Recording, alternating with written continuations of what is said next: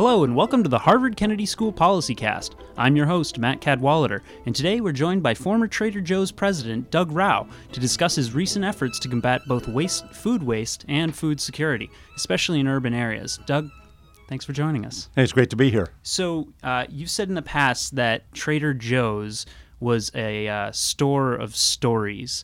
Now, could you tell me if there's a story for the Urban Food Initiative, your new venture, what is that story? Oh, great question. Haven't been asked that one. Yeah. So I'd say that, first of all, narrative is important for every business and for each of us. We have our narrative. And I think that part of the narrative that the Daily Table, which is the retail name for Urban Food Initiative, that narrative is one that's written in the fact that 50 million Americans are struggling. They're food insecure and can't have affordable nutrition. At the same time, we've got 40% of what we grow in America that is not consumed, that's becoming an environmental impact challenge in landfills. Food's the number one component. 97% of all the methane produced in a landfill is from rotting food. So we've got both a problem of here's this food that's wholesome and healthy in many instances being disposed of early. So I'd say the story here is let's use one problem to solve another problem. Let's utilize the wholesome, healthy food that we've already got that's been produced, that's been often delivered in many instances to our food service and supermarkets, literally right around the border of inner cities, and let's utilize that excess wholesome nutrition to tackle affordable food for these food insecure. So describe the Daily Table concept, or it's basically an idea that you want to build stores to, it's not just supermarkets, they're actually Right. pre-preparing meals that are cheaper, but they're with expired food, right? Yeah, and let's first, I think the first thing to tackle is that word expired. There's two words that actually, as far as a narrative, don't sound very good. One is food waste. No one would like to have a second helping of food waste. Right. So right away it's branded improperly. And the example I use is TJ Maxx, wonderful company here in Massachusetts, stores all over the United States, have millions of shoppers a week. No one walks into a TJ Maxx and feels they're getting clothing waste or expired clothing. What TJ Maxx does, though, is their business is based on taking that excess inventory that other retailers couldn't sell in a timely manner during the season or whatever it was, bringing that in and offering it at a deep discount. Well, of course, clothes don't go bad. Well, now I would agree with you 100%, but tongue-in-cheek, I'd say they go out of fashion, which to some people is just the same thing. I wouldn't wear that. That's yesterday's fashion, My God, it's 3 buttons on your sports coat. Well, don't you know 2 is what's in now? So you're absolutely right. So here's where expired food gets a lot of miseducation, which is that we use the term expired to define a sell-by or best-by date, and that's completely inaccurate and is leading to tremendous amounts of food waste, of which the Harvard Law and NRDC published this joint report called The Dating Game last month that is very knowledgeable, well-documented, and basically comes to the conclusion best by, sell by, enjoy by, these dates that are on the vast majority of our product are completely unrelated to food safety. So I'm going to be taking this excess nutrition, this product that's healthy and wholesome, that as a grocer or a food service still has a long life on it before it's expired. But because of those dates, I can't sell them because I can't, if I was at Trader Joe's still and I was going to be, at the end of the day, I had milk that had, or I had a bag of a packaged lettuce that says sell by, today's date on it. Well, I'm either going to try and get that recovered if I can, in other words, get it to, some food recovery group, or I'm going to throw it in the trash because tomorrow if I'm selling it and a customer walks in, they'll go, hey, wait a minute, you're selling me stuff that's past its date. Mm-hmm. Most Americans don't understand that date is for the convenience of food rotation stock for the retailer. It's not at all consumer facing because when you buy something that says sell by, for the sake of argument, September 1st, well, on September 2nd, you're at home, you're the customer, what do you do with that? You look at it and go, oh, I just got it yesterday, I'm sure it's fine. Or do you go, oh my God, it's already a day past its code. So it's that sort of expiration issue I'd like to start with, that Daily Table is going to take this product in. Much of what they'll bring in will then be cooked up in a kitchen or a commissary in the back to create ready-to-eat grab-and-go meals. Well, why? One is because most of us in America, regardless of your economic status, don't have any time. So they need to have something that's ready to eat that they can get off the bus or get off the T, they can grab and go home.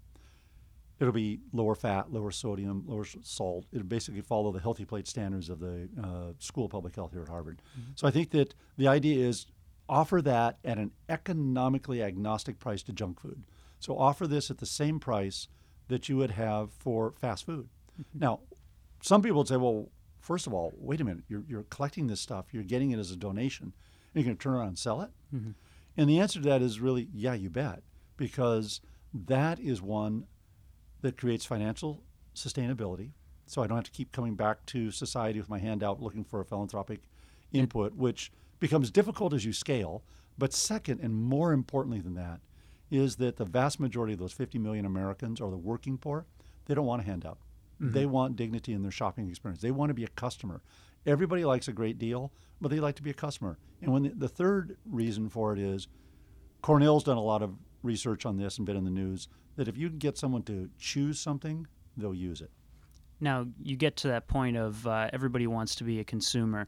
The food that you produce might be healthy, but compared to a McDonald's Big Mac, it's not that food waste. It comes back to that PR issue. How are you going to get people to understand that the food is, it's still good. It's not just still good, but it's great food. It's good for you, tastes good, all of that thing. How are you going to overcome kind of the community fear over that?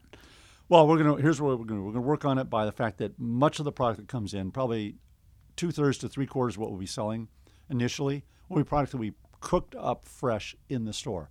And when you come into the store and get that product, it will have a date saying, prepared on this date and used by like 4 or 5 days out. It will be an in-code product. It won't be past its sell-by or best-by date. Mm-hmm. So there'll be nothing about that product which will indicate that it's in any way a second class or an outlet product. Second is that much of the product that's fruits and vegetables, for instance, don't have code dates on them. And banana doesn't have a code date, right? So if you get product that is cosmetically blemished, quite frankly, it'll be just like farmers markets, because perfect's the enemy of the good in this instance. Most of us, when we go into a supermarket, require everything to look perfect. We want the beautiful looking apple. If it's got a slight mark on it, there's something slightly wrong, we pick the apple next to it. Mm-hmm. Well, the times we get to suspend that are either when we call it heirloom, like an heirloom tomato, which looks really funky, or we go to a farmer's market. We go to a farmer's market. If every apple looked beautiful, we go, wait a minute, where'd you get these apples? Because instinctively we know it doesn't grow that way in nature. Mm-hmm. So if we can create a farmer's market style feeling inside the store, that this is produce that is highly nutritious, it's still sound, and it's got a little cosmetic imperfection, so it's not going to be exceptional, but it's going to be acceptable, but it's got all the same nutrition.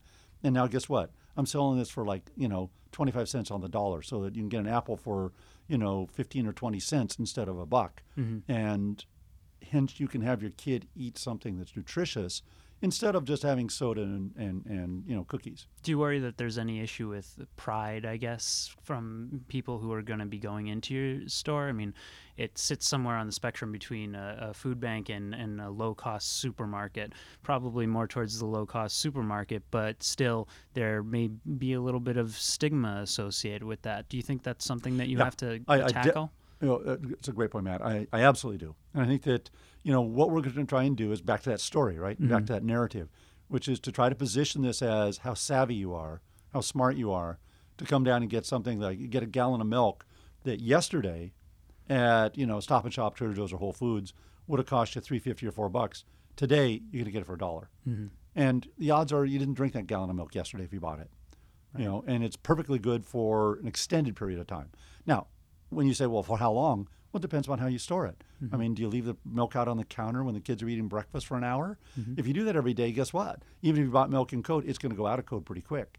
Is your refrigerator at 44 degrees instead of 38? Well, then you lose a day of code. So grocers and manufacturers don't like to put an use by on milk because, quite honestly, it all depends how you store it. So I'm going to be looking at trying to build a story that says This is wholesome. This is healthy. It's going to be done in an environment in collaboration with this wonderful health center, Cobham Square Health Center, where we're going to be in a building that's going to be having nutritional education. It's where the Health Works, where you can come for as little as $10 a month, and you can get 7-day-a-week fitness. So it's going to create a whole spectrum of saying, if you care about the health of your family and your kids and your own personal health, that this will provide you the opportunity to get affordable nutrition in a friendly, warm environment that feels like it's inviting and it's part of the community. So that's going to be the narrative. So if you're getting this food from a variety of sources, and you've already said, there's some, it's not, the sell-by date isn't exactly a good indicator of how fresh food is. How are you determining, what the quality of the food is, whether you should be using it or not?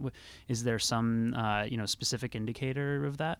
Well, as I mentioned, one of the challenges we have with sell-by and best-by dates is it is no indicator of food safety. Right. And that's true whether you bought it and you take it home, or whether it's donated to a food bank and they distribute it out to, like, the Greater Boston Food Bank, which is dealing with 350 or so different agencies that they distribute it. They have the same challenges and questions I'm going to face. And yet they're distributing this, Greater Boston Food Bank right now, for instance, processes 50 million pounds of food a year. Much of that is product that is, at the end of its life. But the good news is that if you bring this in, and particularly if you cook it and process it, that adds extensive life. In the same way, if you bought something at home, if you get a sell-by product that is a sell-by yesterday, and you bought that in the store and you take it home and you're going to use it to prepare something, a soup or stir fry or something you're cooking, that no one would have any risk or any fear that there's going to be something wrong with that. We're going to be doing the same thing. We, of course, then are going to be putting in very strong QA, quality assurance programs, that are going to go out and let us know that, okay, if milk comes in and it says yesterday's date, it's good for this many days. It's very safe, with a window of error on this, a margin of error that will be very safe. Most important thing for us, particularly as a social mission, is to do no harm. It's to make certain that everything we sell will move the ball forward on the health of the community. And that's going to be our first charge. Before we sell because we're a nonprofit, by the way, we're not looking at, enhancing our bottom line. We're looking our bottom line is the health and wellness of the community. Right. If it is being furthered, we're delivering on our mission. So one aspect of this that really interests me is the efficiency of the operation. Food waste, by its nature, must have some variability in what you're receiving from who on any particular day. How do you create a sustainable business that doesn't know what the ingredients are going to be for creating prepackaged meals, that kind of thing? What does that involve? Well, first of all, in the business model is hardwired into it that probably about a third of what we sell we're going to buy fresh, just like any other grocer would, because every day we're not going to get everything we need. So we figured that about a third of what we're going to sell, we're going to have to go out and buy, just like anyone else buys. So that's why we can't literally sell it for that much cheaper. So we're going to be looking at offering this product. About a third of it will just be fresh, just like you went to any other grocer. But it's a great question, because there will be a lot of variability. To some degree, it'll be a little bit like Haymarket or any other farm, right? Come on down and see what we got today. So we'll be doing tweets out to people that are on our list saying, here's what we're offering today. We got, a pallet of blueberries came in that, were received by the local warehouse, but instead of being at, 34 degrees, they came in at 40, which shortened their life. They don't want to deal with it. So guess what? We got the load. And the other side of it is that we will be trying to come up with recipes that are community-based, that will be tasty, but also efficient. And it'll be somewhat a blend between, here are the things we got to have every day, and a treasure hunt of what do they got today. It'll be interesting and different because every day we'll receive different product. Some of it is due to the law of large numbers. If you're dealing with enough grocers and food service and farmers markets and produce markets, you're going to know you're going to get a certain amount of something every day. And the only difference is, are you going to get 1.5 times that or 3/4 of that? But you're going to get plenty of this product. Other things will be hit and miss, and we might have to fill in with that. And that's where that third in the business plan, a third of going out and buying and having available every day. So I guess my last question is about the location of this. You're opening this first center in Codman Square in Dorchester, kind of densely populated area of Boston that's a food desert, which is to say there aren't a lot of supermarkets around, that kind of thing. And your hope is to kind of bring it across the country, if I'm not correct. Why? I understand the concept of kind of balancing, the food security and food waste issues against each other. But why specifically approach those poorer communities and not open up these kinds of things in other communities, more affluent communities maybe, that are similarly interested in saving money on food? Well, again, it's a question I've been asked many times when people are suspicious of how come you're coming down here and doing this. And the answer is that you go where the customer is. So this model is designed to take care of particular what we'll call social need. And that is, we got 50 million Americans, of which a large percentage are children, that are not getting the nutrition they need.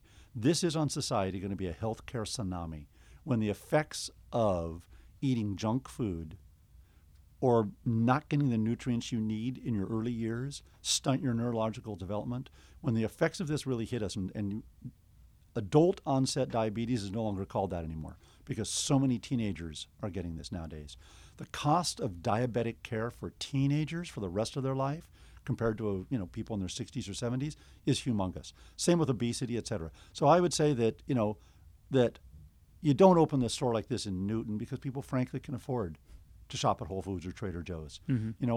Down in many parts of the city where you're dealing with more concentrations of economically challenged populations, they struggle to be able to afford fruits and vegetables, protein and dairy. So you're going to go where most of that concentration is so that the greatest good can be brought to the largest number of people. Well, Doug Rauch, thank you so much for being on PolicyCast today. Really appreciate it. It's been great being here. Thanks, Matt. You've been listening to HKS PolicyCast, a production of Harvard Kennedy School. Hear more interviews at hks.harvard.edu/PolicyCast. And join the conversation on Twitter at #PolicyCast.